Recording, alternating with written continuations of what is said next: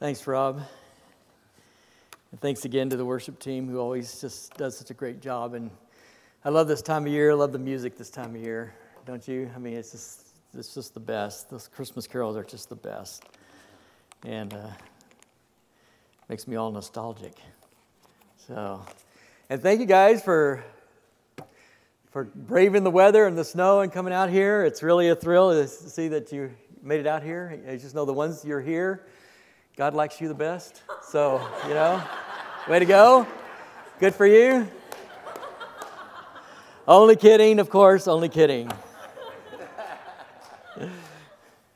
My wife finally started walking with a cane this week. And she said she was going to, Tammy was going to bring her this morning. She goes, I don't know about managing crutches in the snow and the ice. I just don't know if I'm ready to do that or not. So she called me and said, I don't think I'm going to be able to make it. Too bad. But I really miss not sitting with her and worshiping with her. It's really not quite the same. So we're going to have just a quick prayer before we begin, and then we're going to lead us. I'm going to lead you in some prayer before we start communion. But just to talk with the author before we look at the book. Father, we thank you for your goodness to us. We thank you for the inspired scriptures that we have before us that speak your word, that speak your gospel.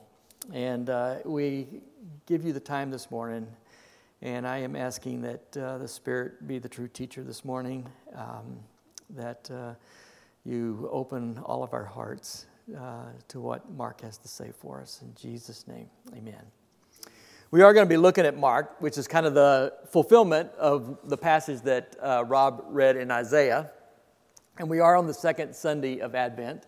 This is the candle that represents faith. The first one, like Kendra mentioned, represents hope. This one represents faith. I'm going to begin with a poem this morning written by William Butler Yeats. He writes, turning and turning in the widening gyra, the falcon cannot hear the falconer. Things fall apart. The sinner cannot hold. Mere anarchy is loosed upon the world. The blood-dimmed tide is loosed, and everywhere the ceremony of innocence is drowned. The best lack all conviction, while the worst are full of passionate and intensity. That's just the first part of the poem that Yeats wrote at the end of World War I. And he was trying to describe just the horror that was unleashed on the world at that time. It was, if you've ever read anything about World War I, it's like the most senseless war of all times, it seems like to me, and one of the most bloody. 16 million people died, civilians and soldiers. 23 million people were injured. It was just total anarchy. And he wrote this to kind of describe this, and the way he describes it is that we had all put our faith, or the world back then, put their faith in the politics of the day, the governments of the day, and in Europe, and then he says anarchy has just been unleashed. The center cannot hold, and we had centered on these things, and they just can't hold, and everything is cut loose. The second half of the poem actually is an address to the church, to Christianity. It's called The Second Coming, and basically he's saying that Christianity didn't come through, that maybe all the Christian morals were just an illusion, and they're not really true. They don't have anything hold. The sinner will not hold. Because all the countries that were fighting each other were Christian countries. Most of them had state religions. They were officially Christian countries, and they were killing each other. And so he questioned all that, and that this is the things that we put our faith in, the things that we are trusting in, the things that the Industrial Revolution, the modern world, everything that's happening in the early 20th century just blew apart. And the sinner cannot hold. It just loses it. The Jews in the first century probably felt the same way. They probably felt the same way that the center was not holding. The things that they had put their trust in, the things that they were focused on, was not holding it together. And just imagine, for example, if you were a Jew in the early first century, and around 70 A.D., a few years after Mark had written his book, and you're hearing things, and there had been an insurrection in Jerusalem. The Jews had revolted, and Rome had come in and tried to squash the rebellion. And things were bad in Jerusalem, really bad in Jerusalem. And the things weren't much better in Rome, because Rome had just, Nero had committed suicide, and then there were 4 emperors, 4 men who claimed to be emperor. Didn't last very long. Three of them were assassinated. And finally, Vespasian, who was the general leading the crushing of Jerusalem, becomes emperor, and his son Titus then takes over. And so things are not much better in Rome. And so all these things that were supposed to bring stability, Jerusalem and Rome and the religion and the temple, they can't hold. The center cannot hold. And suppose that you were from one of these villages in Galilee, and you heard about this sect over here, and these people who followed this Jewish rabbi named Jesus. And you're not so sure about them. You heard about them, but you're not so sure. And you're living in this village full of Jews and Gentiles both, and there's lots of division, and families are fractured, and neighbors don't trust each other. But you hear about this thing where Jews and Gentiles are worshiping together, and you're not really concerned, you're not really sure what you think about that. You know that the Romans are kind of suspicious of them. The Jewish religious leaders call them heretics, that it's full of heresy. So you're not real sure. But then somebody hands you the scroll of the book of Mark. Or maybe you go to one of their meetings and somebody stands up and reads this story of the book of Mark. And it starts off with this really provocative title.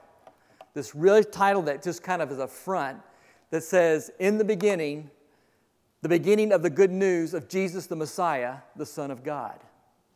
And if you're a Roman citizen hearing that, you're going, wait a minute. This is the evangel. This is the gospel. That we translate it gospel. This is the evangel. And you're saying this evangel is about Jesus, when we've always heard the evangel is about the emperor. That when there's an emperor that takes the throne, he sends out his soldiers and his messengers to go all around to the villages and the towns yelling, this is good news. There's an emperor on the throne, and he's going to make your problems go away, and he's going to bring peace to your village. He's going to be peace to the empire and prosperity. This is the evangel. And all of a sudden you get this book going, this is the evangel about Jesus. This rabbi who was executed himself as an insurrectionist. How can that be a good thing? So how is that? And then furthermore, he is a Jewish Messiah. He is part of this long history of Israel, this long story of Israel. This is the culmination. This person that was promised in Isaiah 40 that we just heard, in Isaiah chapter 11 and other places, that there's going to be this Messiah, and it's the culmination of this Jewish story is in this person Jesus who was crucified on a cross. And the story tells us that he's going to bring comfort to his people, that he's going to carry lambs. He's going to do all these things. And it's part of this Jewish story. The story of Israel is the rudder of the ship. And not only that, you're calling him the Son of God? I have a coin here that says, the picture of the emperor is on there, and it says he's the Son of God. How can that be? When an emperor dies, he's called a god. And so the emperor that follows him, it must be the Son of God. And my coin says he's the Son of God. And you're telling me Jesus is the Son of God. That's pretty provocative. And yes, there is this catastrophe going on. But yes, this center cannot hold. So maybe there's something else. So we look at Mark, and we look at the beginning of Mark's story, and this is not the nativity scene we see in Matthew and Luke. There are no shepherds, there are no magi, there are no stables, there's no donkeys, no sheep. It's not like John. Mark doesn't take us to that, the heights of theology that, in the beginning was the Word, and the Word was God, and the Word was with God. Nothing like that. It's just this beginning, the beginning of the gospel of Jesus Christ, the Son of God. And Mark is going to take us on this story. This is a different sort of birth story. And he is going to take us on this story until we get to the end of his book and we say, yeah, this is all fulfilled. And believe it or not, this cross is the symbol of the fulfillment. When that sign is nailed onto the cross, the Son the Savior, the Messiah, the King of the Jews. We know that Mark has taken us through this journey up to the cross. But this is not Easter. This is Christmas. This is Advent. So we're getting ahead of ourselves a little bit here. But the point is that Mark is presenting this counteroffensive, this alternative kingdom, this alternative power. This kingdom is different than the emperor. The power is different than Roman soldiers. It's really a different counteroffensive of the cross. And so Mark is going to tell us about this man. He begins, you think he's going to talk about Jesus right off the bat, but he talks about this man named John the Baptist. He gives us this message. He says, as it is written in Isaiah the prophet, look, I am sending my messenger ahead of you who will prepare your way. The voice of one shouting in the wilderness, prepare the way of the Lord, make his path straight. And in the wilderness, John the Baptizer began preaching a baptism of repentance and for the forgiveness of sins. People from the whole Judean countryside and all of Jerusalem are going out to him. And he was baptizing them in the Jordan River as they confessed their sins. John wore a garment made of camel's hair and with leather belt around his waist, and he ate locusts and wild honey. So you think he's going to be talking about Jesus, but he goes back to this person named John the Baptist who was going to prepare the way. And my question is, okay, why does Jesus need to be somebody to prepare a way for him? Why didn't he just show up? And how is John doing that? How is John preparing the way for Jesus? What is he doing that's preparing the way? Well, he tells us this messenger is coming. And what he's saying is that John is preaching in the same vein as Malachi and Isaiah. And really, this quote that he gives us is actually a blend of Malachi and Isaiah. He mentions Isaiah, but it's actually a blend of the two. And he's saying this is the messenger. In other words, this is in the long line of prophets. What he's doing is he is tying Jesus to the long line of the story of Israel. When we modern evangelicals think of the gospel, we think of Jesus on the cross in Genesis chapter 3. And we connect those two. Genesis chapter 3 is the fall. The cross is the solution. But what Mark is doing is to tell us, no, this is the long story. Everything that we see in Jesus is part of what God had promised all along. He had promised to restore, renew, and he promised to come and dwell with his people. And he's saying Jesus is one, and John is proclaiming that. Mark is connecting us through this whole promise that everything that Jesus does is in harmony, is consistent with what God has done all through history.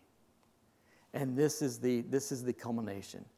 This is the whole story, that he has called Israel for this vocation and a promise to dwell with him, and that this story is consistent with what God has been doing all along. And the message is one of repentance and forgiveness. John is announcing this comfort for the people.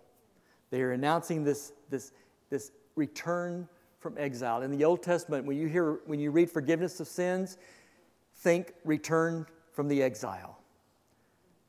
And what Mark is telling us here is that John is proclaiming this Jesus who is coming, this person who is going to be coming, who's going to return us from exile. But the real exile is the exile from God. And he is calling them to come back, and this is the end of the exile. And it comes with repentance and the forgiveness of sins. And so he's calling them not to think back nostalgically. He's calling us to look inside, to do some real soul searching here, and for them to look inside and look at their lives and see, are they part of the problem? He is calling us to return from exile by looking at ourselves and facing the truth within ourselves. He is calling them away from the centers because the centers cannot hold. And he's saying there's no shortcut here. There's no shortcut. We have to look at ourselves and see if we are worthy to stand before the righteous God. And how are we worthy to stand before the righteous God? Simply by saying, I need his grace and mercy. This is a call for troubled souls. This is a call for people who are humble and recognize that they need grace and mercy. He brings comfort to the people who are troubled. He brings comfort for the people who know they're humble. But yet he brings judgment to those who say, no, those people need God, I don't. It is not a shortcut. It is a long time process, receiving forgiveness in the return from exile. There's three things that I notice about this. One is that all people are invited to come out. Not just the leaders, not just the powerful. In fact, those are the ones who oppose the message the most. This is for all people who are troubled, all people to examine, all the nobodies and nuisances, I call them. These are the people who know and examine themselves. This is hope for the troubled souls. And this is how we prepare ourselves to receive the message of Jesus. It doesn't sound like good news. It actually sounds like bad news because nobody likes to do this. Nobody likes to go back and think about all the things they've done wrong. Nobody likes to think that they've been on this path for 50 years and then they realize it's the wrong path. Nobody likes to admit their mistakes or their failures. Nobody likes that. But sometimes the good news has to hear bad news first for the good news to make sense. And this is what he's telling them to do. This is how he is preparing the people to hear the good news. We have to recognize that we need to hear the good news. Nobody likes that. Nobody likes doing it. I just read this article just this week in the Washington Post, and it was about Janet Yellen, who's the Secretary of the Treasury, and she admitted that she was wrong and mistaken about the economy several months ago. But what was interesting, that the article was not about the mistake or the wrong prediction she made or the wrong assessment she made of the economy. The point of the story was that she admitted that she was wrong, that she confessed that she made a mistake. That's how rare it is in today's society. Amen. That's how rare it is in today's politics, that you don't ever admit that. And so it was newsworthy that she admitted being wrong. And John says, this is what you got to do. You got to realize, are you part of the problem? And it's a movement for all people. It's not just say, well, let's let the leaders handle it. Let's let the religious leaders handle it. Let's let the political leaders in Jerusalem or Rome handle it. No, those centers cannot hold. And he is calling them to another center. The other thing I notice about this is the direction that the people are going. They are going out of Jerusalem. They are going away from what they consider to be the center, and they are going into the wilderness. They are going away from those things. What maybe appear to be on the circumference, but that is the true center. And he's calling them away from Jerusalem, away from the corrupt religious system, away from the corruption of the politics. They're away from those things to something else. So the direction is important. And the third thing I notice is that he was baptizing in the Jordan. It's not that he was baptizing in the Jordan River. No, he was baptizing in the Jordan River. This is so important because the wilderness is more than just sand, and the Jordan is more than just a river. It has deep psychological and spiritual significance for the Israeli people. What John is saying here, he's reflecting on God saving Israel out of Egypt and the time they spent in the desert, and they crossed the Jordan into the Promised Land. And what John is telling them here is that this is what is happening again. That God is dwelling with you. He is fulfilling His covenant. He is fulfilling His promise. And we are crossing the Jordan into the Promised Land. We are returning from exile. And you say, well, yeah, the Jews weren't really in exile. They were in their homeland. But what they did was that the exile followed them home. Because although they are in the Promised Land, they are under the boot of Rome. And John is saying, this is how we get back from exile. This is how the enemy is overcome. This is how God restores us. This is how God renews us. And it's not how you expected. It's not how you thought it would look. But this is what He's doing. And then the last two verses, the story gets bigger. And the story gets more provocative. And the story gets more assertive. He ends this first paragraph. He proclaimed, "One more powerful than I am is coming after me. I am not worthy to bend down and untie the strap of his sandals. I baptize you with water. He will baptize you with the Holy Spirit. And that's how Mark begins his book. And then the very next verse, in verse 9, he tells us who this is all about. And then he says, and then Jesus came. And the rest is about him. All the way to the cross, all the way to the resurrection. This is how it starts. But this person is more powerful, and he will baptize you with the Holy Spirit. He says, I plunged you into the Jordan River. This guy is going to plunge you into the Holy Spirit. And it will change everything. He says that can only mean one thing, and that is God himself is coming to dwell with us. The other centers cannot hold. This is the only center that will come, that will hold. This person, Jesus, he does exactly what you think Yahweh would do. This person, Jesus, does what Isaiah said Yahweh was going to do. That he will still the storm on the sea. That he will give sight to the blind. He will cleanse the leper. He will feed the poor. These are the things that Yahweh expects to do. He will carry the lambs in his arms. This is what Jesus does. This is what we expect Yahweh to do from the story. And Jesus fulfills that. There's another prophecy in Isaiah chapter 11 where he talks about the shoot coming up from the stump of David. And he says, the Spirit of the Lord will be on him. And this is the Spirit that he baptizes us in. And what does the Spirit do? It's really great to go back and look at chapter 11 and see what the Spirit does. The Spirit gives them extraordinary wisdom. It gives them the ability to execute plans. It prompts him to be fully loyal to God. He delights in obeying God.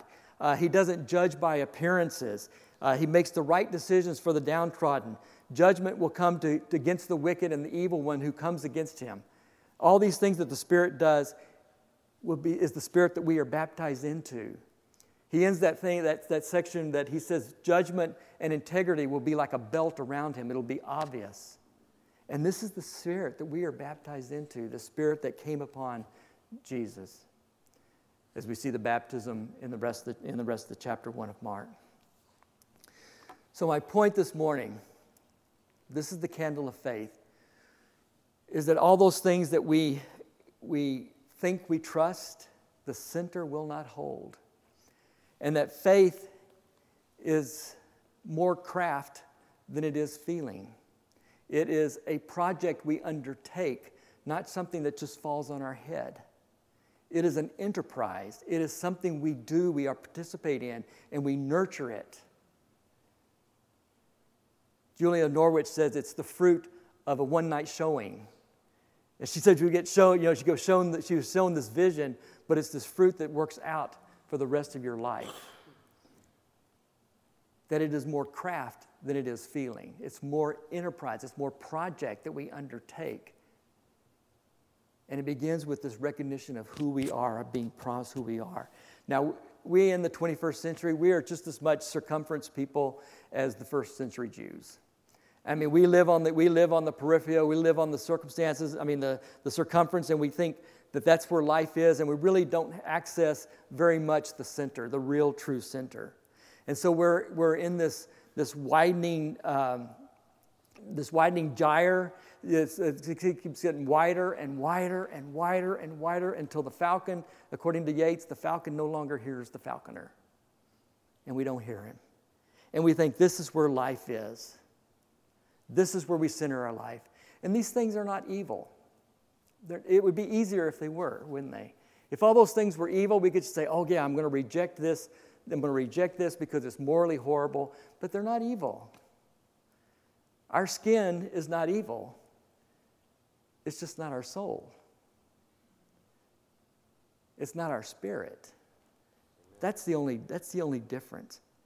But we get out there and we begin to think those things are the bottom line.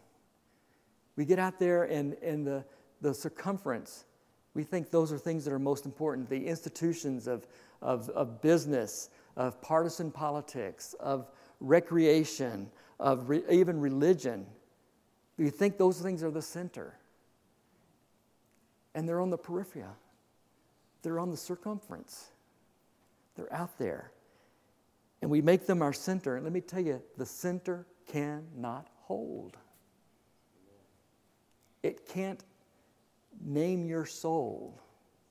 It can't entice your spirit. It can't name you who you really are. Who you really are is in Christ. The Jews have a proverb that says, rake the muck this way, rake the muck that way, it will still be muck.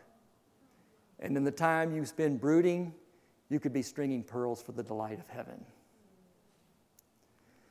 So we could spend our time raking the muck, but it's still muck. When we could be stringing pearls for heaven. We could focus on that.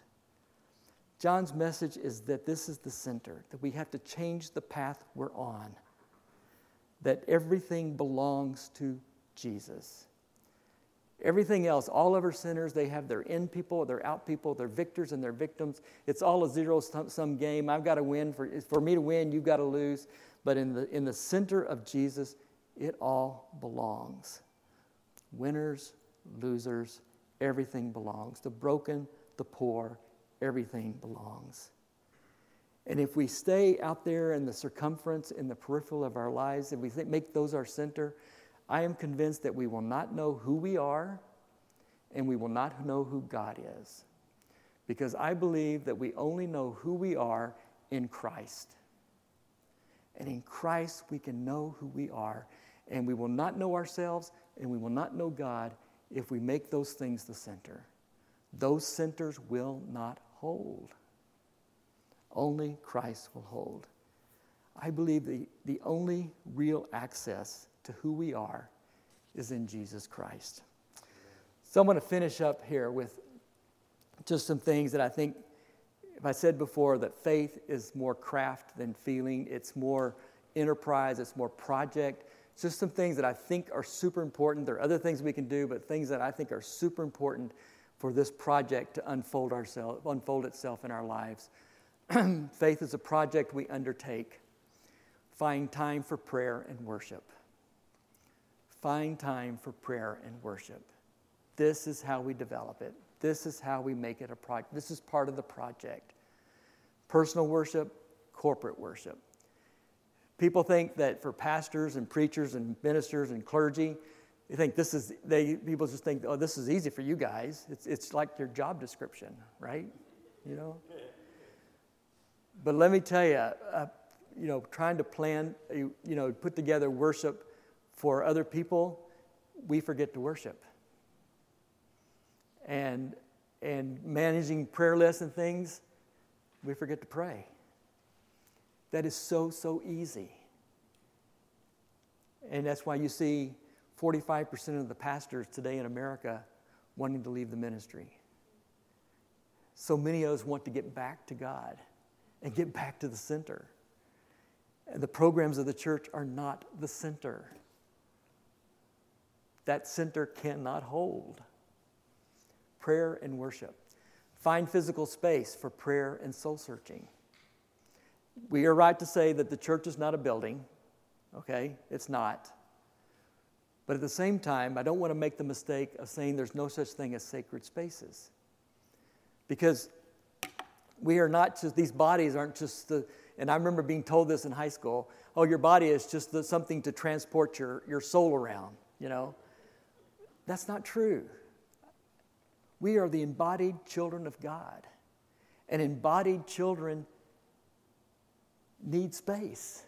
We need a space for prayer and soul searching and repentance and forgiveness. Stay grounded in the Gospels and their promises. And I know the polarized community we're living in. I know the polarized society we're living in these days. But the problem is we start parroting the culture, the society. Stay grounded in the promises of the Gospels. and I said this before, keep reading the Gospels. Matthew, Mark, Luke, and John. Matthew, Mark, Luke, and of course Paul's letter, it's all inspired. But get to know Jesus. That is the center. He is the center. He is the only center that will hold. Remain focused on the life in the church as the body of Christ. And I capitalized life because I don't want to confuse that with programs. Programs are just vehicles for us to experience life together. But as the life of the body of Christ, we need to recapture the vision of the church. The church has been marginalized and diminished in its role in our society, a large part because we have forgotten our vision. We have changed the center. We have forgotten what the center is, and it is Jesus Christ. Faith is this project that we work on and remain focused on the life of the church as the body of Christ.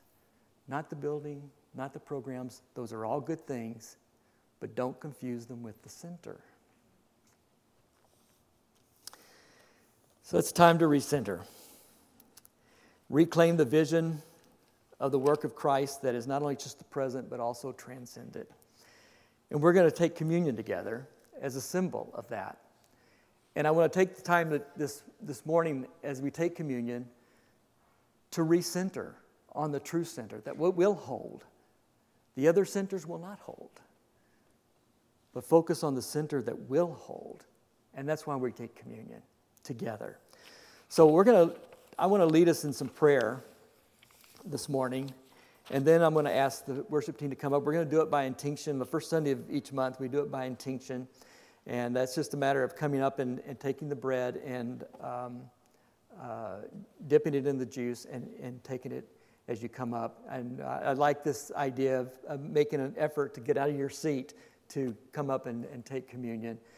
There's also gluten-free options. We have gluten-free bread as well as other bread.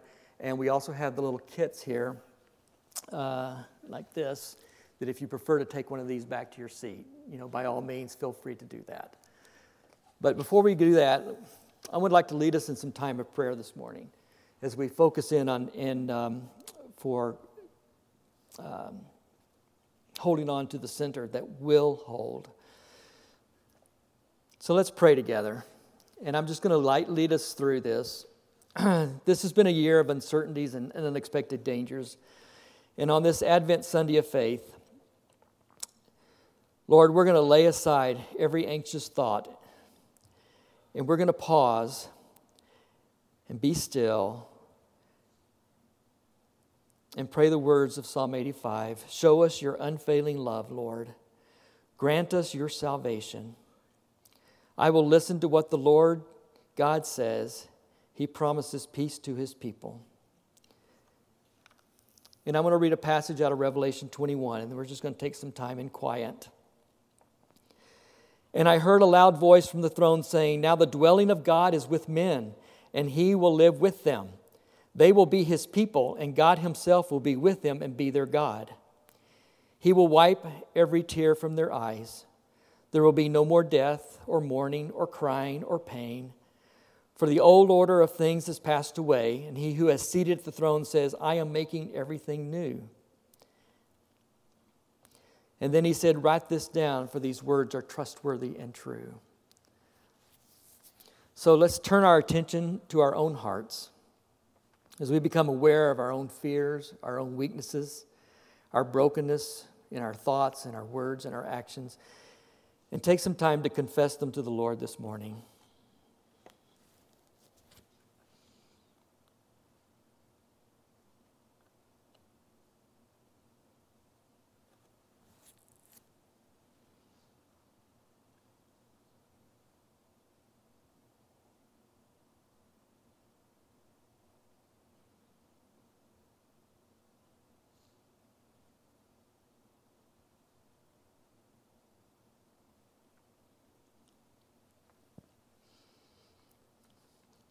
I'm going to read it again.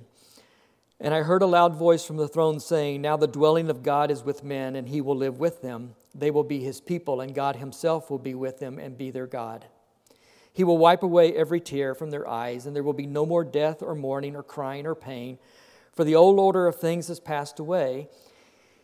He who has seated on the throne said, I am making everything new. And then he said, write this down, for these words are trustworthy and true. Lord, we once again turn to you with the needs of the people we know and we love, and we hold them before you, this throne.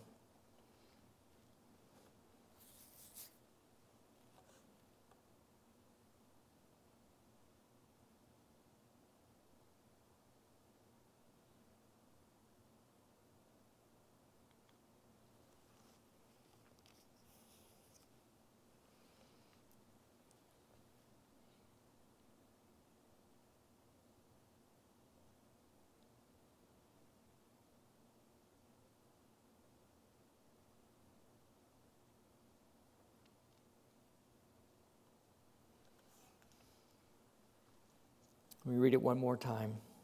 And I heard a loud voice from the throne saying, now the dwelling of God is with men, and he will live with them, and they will be his people, and God himself will be with them and be their God.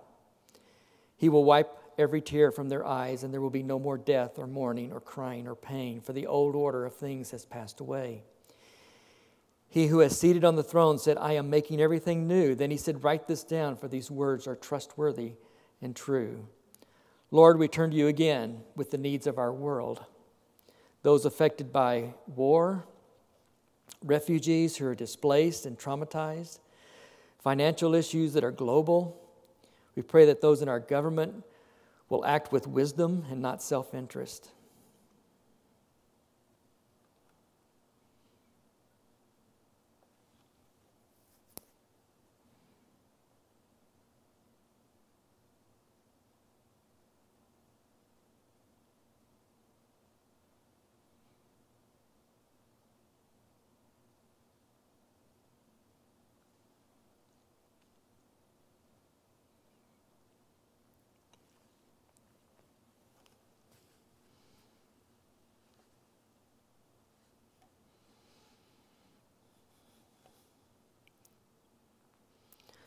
Lord God, who shapes us and refines us, you have spoken to us in your Son, Jesus, but so often we don't listen.